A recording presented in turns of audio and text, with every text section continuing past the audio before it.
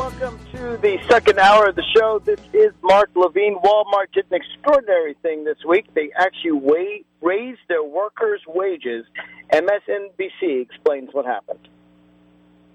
Today, Walmart announced it would be giving raises to 500,000 employees. The company plans to start paying all of its workers at least $9 an hour by April, with a plan to push that to $10 per hour next year. As Walmart president and CEO Doug McMillon explained, the move enables the country's largest employer to better retain talent. We've got about 75% of our store management in the United States that comes from our hourly ranks. So today's cashier is tomorrow's store manager. Tomorrow's store manager may have my job. So we want to make sure that that opportunity is there for people as it has been for so many of us in the past. Upon hearing Walmart's decision to pay its workers an hourly wage nearly $2 more than the federal minimum wage, currently sits at $7.25 an hour and hasn't been raised in over 5 years, the White House hailed the announcement and used it to put pressure on Congress, tweeting, quote, "Good to see Walmart raising wages for about 500,000 employees. Now it's time for Congress to hashtag raise the wage." Today's news, of course, also comes after years of political pressure from a national movement of low-wage workers and groups supporting them, from Black Friday protests and nationwide strikes to actions outside stores to workers exercising their right to unionize and often facing tremendous recrimination. There's been a sustained push to get retail employees a living wage. One of the groups that's been fighting that fight, a group called Our Walmart, put out a statement today claiming victory, but also pointing out there's still more to do. Quote, "We are so proud that by standing together, we won raises for 500,000 Walmart workers," adding that, quote, "This announcement still falls short of what American workers need to support our families." For years, the Walmart name has been synonymous with both low prices and low wages. The question now is, could we imagine a future in which that changes? Joining me now is today, Gary Burtless from the National Employment Law Project. It's great to have you here. Great to be here. Thanks. So this is good news. I mean, this is big. That's a lot. That is a very significant raise for the people that are getting that raise. That's right. I mean, look, it's a significant raise both because so many workers are going to benefit, 500,000 workers, and because Walmart, as the largest private employer in this country, employing 1.3 million workers, really through its actions, sets the wage floor for this very low-wage sector that's growing. This is a really important point, right? Because other places, other retail that are essentially competitors of Walmart or competitors for hiring those people, right?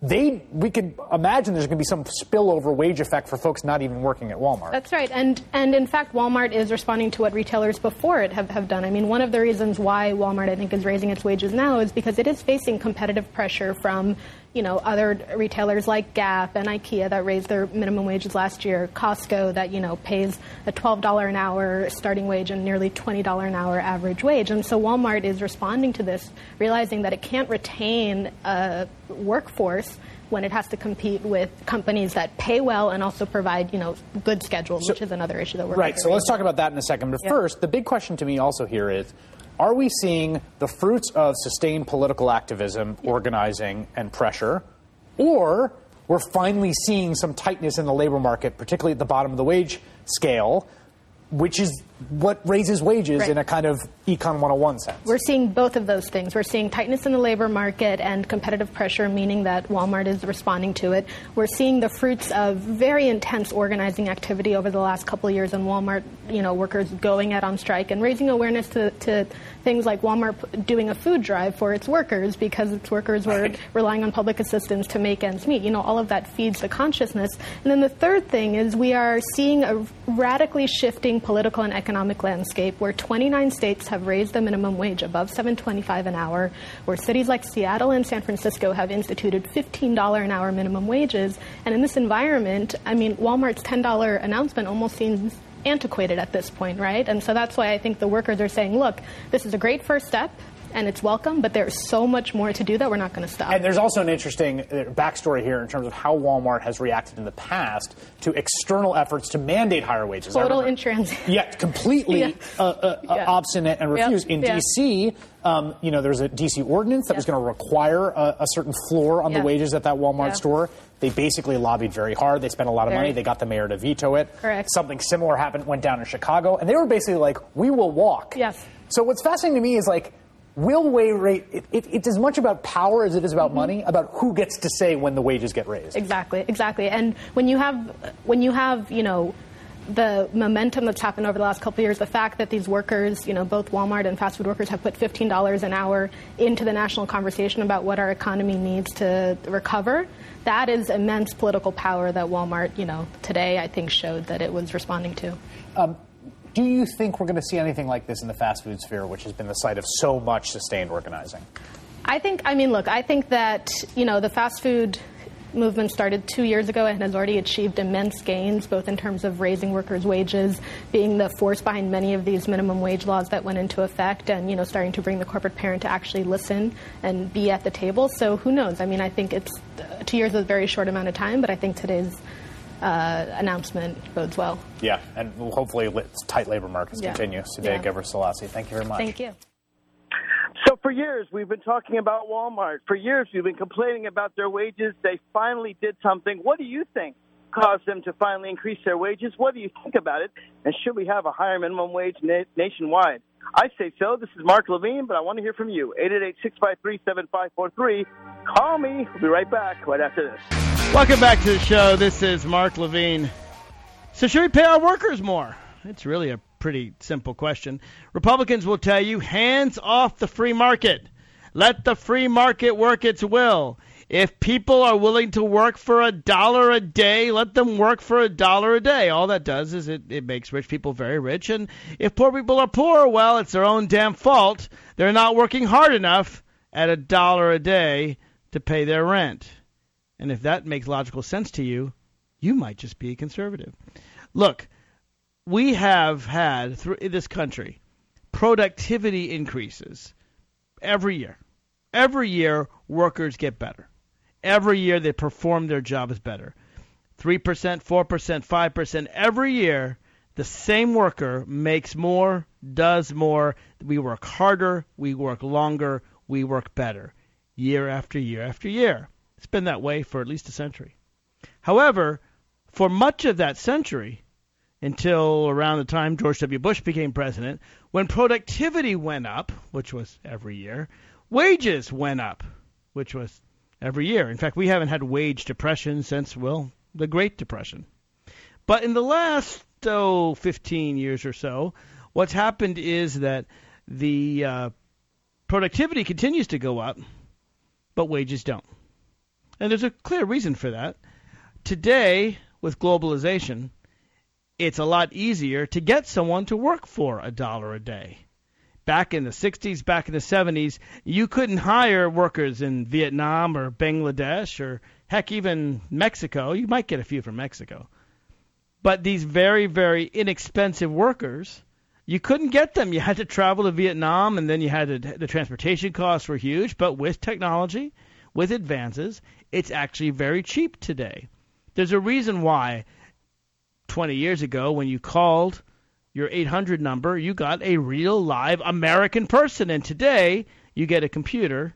And if you get through the computer, which, by the way, the trick is just keep pressing 0. That's what I do. I keep pressing 0 or say agent, agent, agent.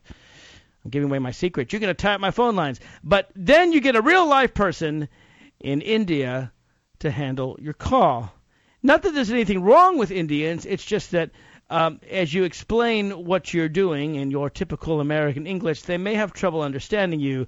You may have trouble understanding them.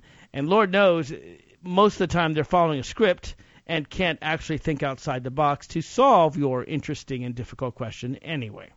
If you're wondering why all that is, it's really quite simple. It's cheaper now to hire people abroad because corporations don't have to pay the minimum wage. And furthermore, when they make money abroad, American corporations no longer have to pay American taxes. But wait, you say, I thought the law was that American corporations had to pay taxes no matter where they did business. That's true. That's the law. But apparently until they bring the money home, they don't have to pay taxes on it. And so they keep the money abroad. Now, you could make a law that says, hey, you're going to pay taxes no matter where you keep the money. I support such a law. The Republicans have a different idea. They want to take the 3/4 of American corporations that pay 0 taxes and increase that number because they think the tax burden on corporations is too high. They think the tax on billionaires is too high. But they rest assured, not all taxes are too high, middle income, poor people, Republicans think you should pay more. So it's really very simple. The best way, I think, to explain the minimum wage is to look at, Tiny Tim and Ebenezer Scrooge. You remember Ebenezer Scrooge? He was the one counting all his gold pieces that rise to the ceiling, and Tiny Tim was an 8-year-old boy. He was handicapped. And if you're a liberal, you think, well, the boy should be able to get medical care so that he can walk without crutches and be a productive citizen and make some of his own gold and pay it back to the state and make everyone live better. If you're a conservative, though, you understand A Christmas Carol in perhaps a different way. It's Tiny Tim's fault that he's poor. He's 8 years old. He's poor. He should work for a living. Yes, he's on crutches, and yes, an operation could cure him, but really he needs to work while on crutches. And if he wants enough money made a day to eat, that's too much to ask for. He should work for whatever the employer wants to give him. And if the employer gives him 50 cents a day, and he can't eat on 50 cents a day, well, he's just going to have to starve or work harder, I guess. But there's one real problem with the conservative philosophy that poor people are less than human and deserve less than food and shelter and health care than those middle-class people who are most of us. The problem with the conservative philosophy is that if the poor person commits a crime, if Tiny Tim rises up and in the middle of the night knifes Ebenezer Scrooge in the back, he goes to jail. And what does he get in jail? Food, shelter, health care, probably even an education. Conservatives need to understand, by the way, that's required in the Constitution because you can't have cruel and unusual punishment under the Eighth Amendment, and it would be cruel and unusual to put someone in prison and let them starve to death or freeze in the elements or not get adequate health care to take care of a easily treatable condition. So conservatives need to understand that as much as they make it cheaper and easier and more logical for poor people to commit crimes than to actually earn a living, then that's what some poor people will logically do. Even heroes like Jean Valjean in Les Miserables stole bread to feed his family. That's the crime for which he served many, many years in French prison, and even more for trying to escape. Here's my question for you out there, and we're going to have a guest that's coming on in the second part to talk about the Walmart decision. But do conservatives really believe that poor people are less than human? That all poor people are lazy? That an 8-year-old poor child should suffer because they're poor? Because the other thing is that many of these conservatives claim they are Christian. They claim to believe in God. They claim to believe in the ethics taught in the Old and New Testaments, that you look out for the poor, that you give charity to the poor, that it's easier for a camel to go through an eye of a needle than a rich man to enter heaven, Jesus said. With all this discussion of is President Obama really Christian, I ask you, if you believe that poor people should not be cared for, that no one should be able to make a decent wage for working 40 hours a week, enough to live on, are you truly Christian? This sounds like a huge insult, but Christian has a meaning. There are certain basic tenets in the Bible, and one of them is to look out for the least of us. The meek shall inherit the earth. It's part of Jewish law. It's part of Christian law.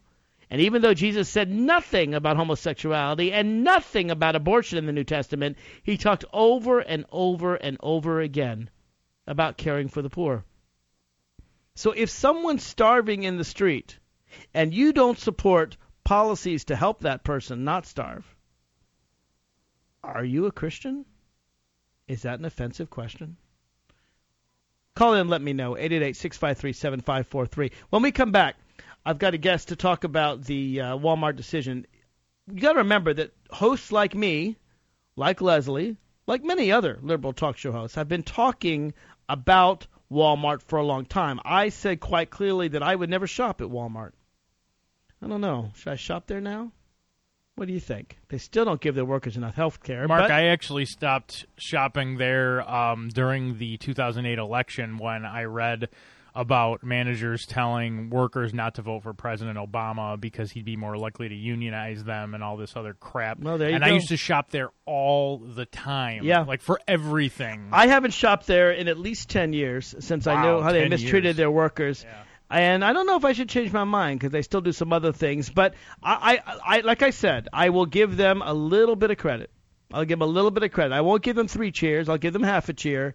Because you gotta. I think they have a lot of work to do, but this is the first step. This is the first step take at all. That's right. Because as the piece we played said, they've been obstinate every single time this issue has come up. They fought it, tooth and nail. They fought it politically. They fought it legally. They fought it every which way they could.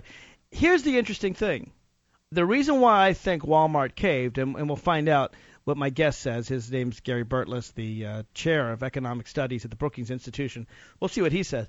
I think that it was a mixture of you and me, Mark, boycotting Walmart and activists talking about it and the various strikes and rallies, and just a function of the economy getting stronger. The President Obama, I think you're right, making the economy stronger, and now they need to pay workers more. And the irony is that by the time the Republicans agree to raise the minimum wage, they'll no longer need it. Exactly. It won't have an effect. Wages will already have increased. The time to raise the minimum wage is before it becomes unnecessary. At least that's what I think. I'll be curious to know what you think. This is Mark Levine. Give me a call. Let me know. 888-653-7543. When we come back, an economist from the Brookings Institution is going to lay it all out for us. And if you don't support the minimum wage, I want to hear from you too. Again, call Mark Levine, 888-653-7543. Or tweet at me at Mark Levine Talk. Welcome back to the Inside Scoop. I'm your host, Mark Levine. Walmart did the unthinkable last week. They actually raised workers' wages. Now, Walmart has been the champion of low wages, the champion of no health care for workers, the company that goes to lobby and says, you know what, if you make us pay our workers $10 an hour, we're not even going to locate in Washington, D.C. But lo and behold, Wall Street is now, at least as of April 2016, going to pay all its employees $10 an hour. What happened? Gary Burtless is the Whitehead Chair in Economic Studies at the Brookings Institution in Washington, D.C. He will let us know. I also encourage you to call in and comment on any of this at 888-653-7543. Jay in Massachusetts, you hung up, but call on back. We'll give you a chance to appear on the broadcast. Gary Burtless, welcome to the show. Thank you. So, Walmart caved. It's shocking, is it? I don't think it's very shocking. The quit rate, the percentage of people in retailing who've been quitting their jobs every month has been rising pretty strongly. By the end of last year, it was 3% of the retail payroll was voluntarily leaving their jobs every month, and that was up 20% or so, 1/5 from 1 year earlier, and up 50% from the quit rate at the end of the last recession. So as the unemployment rate goes down, as the economy gets stronger, as people see more opportunities, they say, take that low-paying Walmart job and shove it. That's exactly right. And it then pays Walmart to try to reduce that quit rate, try to lower the turnover rate, because every time someone walks out the door, whatever experience and training the person has also walks out the door, and it costs $1,000, $2,000. The estimate in retailing is it costs over $3,000 per employee to hire and train the replacement worker. So it costs something when people are walking out the door as fast as they were by the end of last year. But this is the economy talking, right? I mean, we've been talking, at least I've been talking, and many liberals and progressives have been talking about Walmart mistreating its workers for years now. This isn't a new story. They don't provide health care. They don't provide sufficient wages for their part-time workers. Do you think that any of this social pressure has, in fact, that I and others boycott Walmart has played a role, or should we just recognize that we had no effect and it was just the economy that did it? I think it's mainly the economy, really. I mean, certainly there were 2 or 3 days of good publicity for Walmart when they raised the wage, although even their own numbers actually don't suggest that the pay is going up very much. So the full-time workers' wage, they think, will be increased by 15 cents an hour, which is 1.2%. Yeah, it's pretty small. It's pretty small for the full-time workforce. It has a bigger effect on the part-timers. They're going to see a bump up in their pay of about 52 cents an hour, which is not anything to sneeze at if you're only paid, $7.50, $7.90 an hour. Except that in more than half the states, already they have a higher minimum wage than the federal government, right? More than $8. Exactly. That's right. A little bit more than half the people in the United States who are employees are working in states that have a minimum wage of at least $8 an hour, and actually over a fifth of Americans live in states where the minimum wage is actually $9 an hour or higher. So in those states, I don't think the Walmart pay increase is going to have any effect at all, because the local law already demands that they pay at least the wage that Walmart was promising to pay starting next month. So let me ask you this. I live in the suburbs, actually, of Washington, D.C., but in Washington, D.C., the council passed a law requiring a minimum wage. I think it was of $10 an hour. You probably know better than I do. I may be off, but I think it was $10 an hour. Walmart fought it tooth and nail. They said, we will not build any stores in the District of Columbia if you force us to pay our workers $10 an hour. They did a huge lobbying campaign. They actually persuaded the mayor to veto it. It was a big scandal in D.C., and then they came in to D.C. and pay less than $10 an hour. Now they're going to pay it anyway, after all that big fighting. Actually, what I was was the fight under the about? impression that the District of Columbia and Maryland jointly raised the minimum wage, and so that reduced the argument that Walmart could make, even if they located across the line, the District of Columbia line, in Maryland, they still would have to pay a higher minimum wage, because I think Maryland raised its minimum wage too. So there are a lot of states that have been raising their minimum wage. I'm not sure whether Maryland's or the district's is $9 an hour or more, but nonetheless, I think eventually Maryland and the district did raise their minimum wage. Yeah, I think it's up to $9.50. So at the end of the day, as an economist, how does the minimum wage affect the economy? Because there are conservatives that say, well, if you pay a minimum wage and it goes up, less young people will find a job. It actually increases the unemployment rate. I'm sure you've heard that argument. You hear that argument all the time, but most people's instincts are right. If the minimum wage goes up, one thing that a lot of small business people forget is all their competitors have to pay the higher wage too. So they're not actually being placed at a disadvantage compared with their competitors across town or over the county line. Everybody has to pay that higher minimum wage, and so the bottom line is consumers may spend a little bit less in those stores and businesses where the minimum wage really represented the wage being paid to an awful lot of the employees, and consequently the business owners' labor costs went up a great deal. But that's not really true for most businesses in the United States. Very few of their workers are paid the minimum wage, except at places like Walmart, where, in fact, there are a lot of people paid a wage that's not much higher than the legal minimum wage. I should also note that when you raise the national minimum wage, you prevent one state from, stealing from another state. You prevent Texas from a low-wage state from grabbing people across the border from a state that provides more for its workers. But I guess my question for you is, how unique is Walmart? And we just did a show about a couple weeks ago on Staples, which basically was forcing a large number of its workers to work part-time so it didn't have to provide them health care on the Affordable Care Act, and now I can't shop at Staples anymore either. And I'm proud of that. I'm not going to stop at Staples. But is Walmart simply the face of the problem, or is it uniquely awful? Well, there's a range of retailers out there. I mean, some retailers do pay their employees pretty good wages. There are unionized supermarket chains, for example. They're facing a tough competitive situation when Costco, I know, pays their workers like well. Walmart move in, but they do provide their workers decent wages, $15 an hour, a lot of overtime on holidays, and very good health and other benefits. So And they make a go of it. Costco is fairly famous for having a very different model in how it compensates its employees. How do they make a profit then? I mean, Costco, which is where I shop. They're very efficient. They're very efficient, and they sell, of course, vast amounts of stuff to their customers. Sure. The customers have very overloaded shopping carts True. when they leave because the efficiency of Costco, as also Walmart, is famously ferociously competitive and efficient too.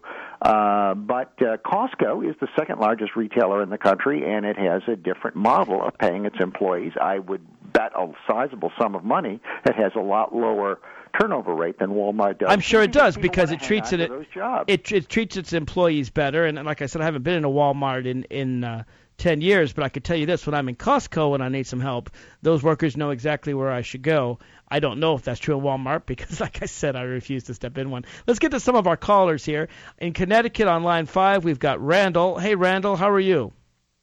I'm all right. How are you? You support a higher minimum wage, Randall? Yes, I do. I think Walmart's been getting away too long with underpaying their employees, not paying overtime, and not paying for insurance for employees. I have a son that used to work there, so I know how they operate. So tell me about your son. Did he have health care from Walmart? Oh, friend, you said. I think you said son. He did after a while, but it cost him. He had to pay for it. $60 a week. He was paying for it out of his check, and then before he got his check, and then he got his check. There probably wasn't much left in his check. No, and I just feel that the employees provide better benefits for the unions, provide better benefits for employees that are under the union than Walmart is providing for theirs. That's why they can't keep employees. That's why everybody doesn't know where anything is, because everybody seems to be new all the time. Yeah, well, that makes sense. Did your friend eventually leave Walmart? Yeah, he's in the service now, yeah. Yeah, well, I'm glad he's serving, and I appreciate his service. But, again, you treat your employees better, they stay. You don't treat them well, they leave. Anything else, Randall? No, that's all I have. All right, I appreciate your call. Let's go to Dave in Humboldt County. Dave is a longtime listener of the Inside Scoop, one of my longest-time callers. How are you, Dave? And I certainly agree with you and the first caller there. I think we should have as little to do with Walmart as we can. And my logic is that they do all that they can to put out of business the little businesses, small businesses in the area. And the Walton family, each member of the board there, they earn $8, $9, $77 billion a year, and their logic is that we can't afford to pay minimum wage, we can't afford to pay health care, we can't afford to pay for unemployment insurance and such. So I say have nothing to do with them. I guess some people have to. Their prices may be less, but that's just to get people, get the other stores out of business so they can then raise and charge more. They're greedy. Go to a farmer's market. You know, the farmers there don't charge very much, and the fruits and vegetables are better. And, you know, there's no middleman there. So I'd suggest that. Thank you, Dave, for adding that. So Gary, Dave's point is a good one. I mean, it's not even like Walmart is some publicly held company. I mean, I guess it is now. You can buy Walmart shares if you want to. I guess you can. But my point is how much do the Waltons still own?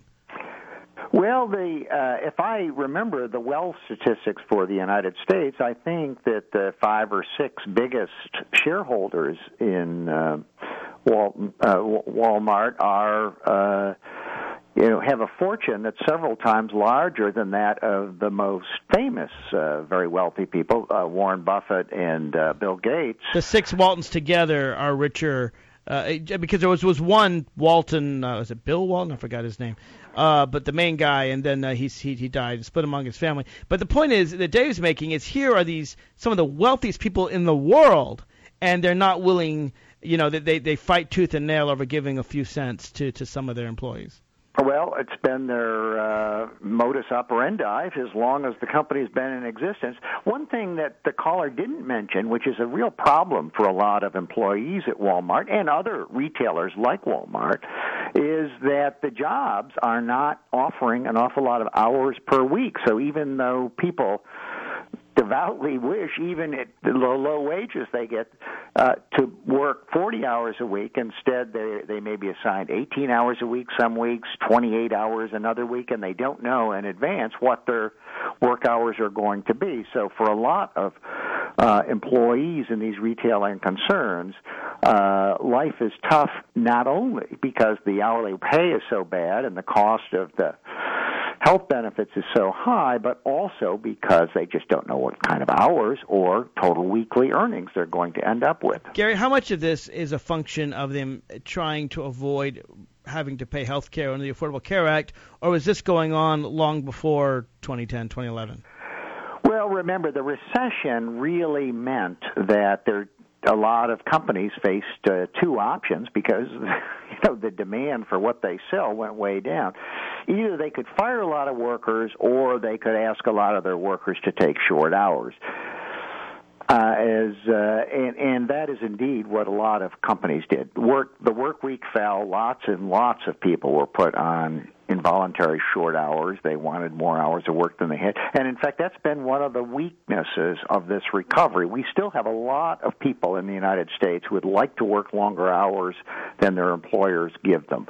And the other thing that you mentioned I think is quite interesting is that they don't have a choice. In other words, if Walmart will only give me 18 hours and another Staples, I just picked because it's another low-wage, and they'll give me 18 hours, if I could coordinate them, I could work both jobs and have practically 20/20. I have 40 hours a week. But you were telling me they won't even tell their workers, they won't even let them work regular, like 9 to 12, 5 days Right. a week. A lot of employees don't know until Monday of the week or maybe Saturday of the week before what their schedule is going to be the following now, week. Wouldn't the company do better? I know the workers would do better. But wouldn't the company do better just to give some kind of regularity to its employees? 9 to 1 Monday. Okay, we're not going to let you work 40 hours, but you work 9 to 1 Monday to Friday, or I don't care. You work only on Tuesdays and Wednesdays, whatever it is. Wouldn't the regularity help the company as well as the workers?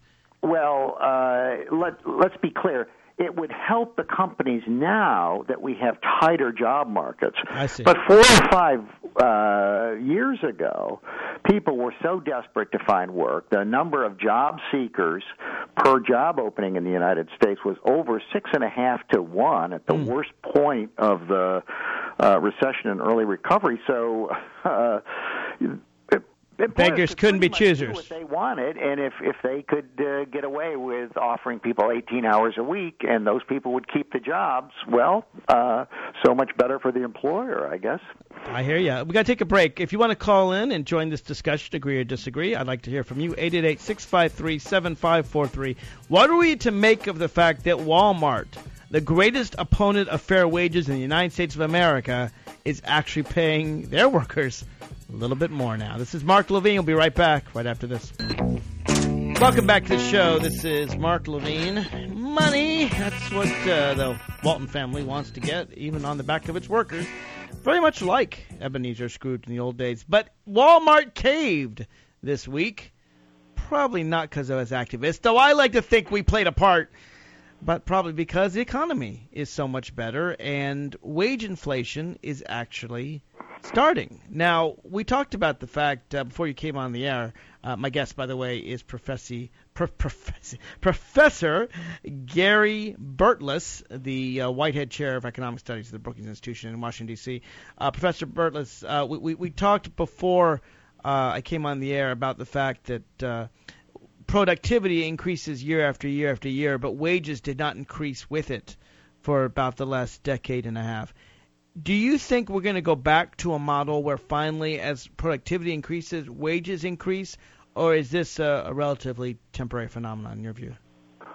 Well, the phenomenon that we've seen for the last 15 years is that the share of what businesses in the United States produce that is received by workers as compensation payments has been going down, and the share that has been received by business owners has been going up. And so that means that there's less of corporate budgets that are being spent to pay wages and fringe benefits to the workers. And so that's a major explanation in the last 15 years for this divergence between workers' average productivity and workers' average wages. And more benefits, presumably, to CEOs and board members and execs and shareholders. That's where all the money's going. Well, that's the second. The second thing that's right. If you're thinking about the division between the people who own the business and the people who work for the business, but part of a number of the events you mentioned have to do with how we split up the share that's going to the workers. Remember, the CEO is a worker too. So is the chief financial officer of the corporation, and those people's pay has risen faster than the pay going to the mid-level worker. And this is a choice of the board of directors of the corporation, and they get paid a lot too, and they get paid when the CEO decides the board basically pays itself. It's hard to know what is the source of this huge increase. One theory is that the unions, by being weaker and having less bargaining power, representing a smaller share of the private workforce of the United States, have not been there to fight for the interests of workers as much. That's one thing that's going on. In the 1980s, the minimum wage fell a lot, and that meant that the government was putting less upward pressure on wages.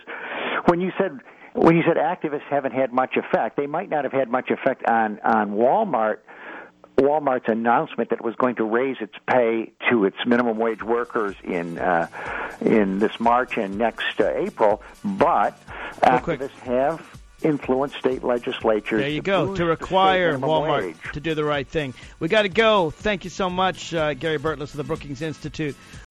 This is no ordinary sub shop. This is Firehouse Subs. Welcome to Firehouse. Tired of overpriced lunches that underdeliver on flavor? Head to Firehouse Subs, where for a limited time you can get a $4.99 choice sub. Choose from a medium smoked turkey, Virginia honey ham, or roast beef. They're custom-made hot subs at a price ready-made to make you smile. Just $4.99, only at Firehouse Subs. Enjoy more subs, save more lives. Participating locations plus tax, limited time offer. Prices may vary for delivery.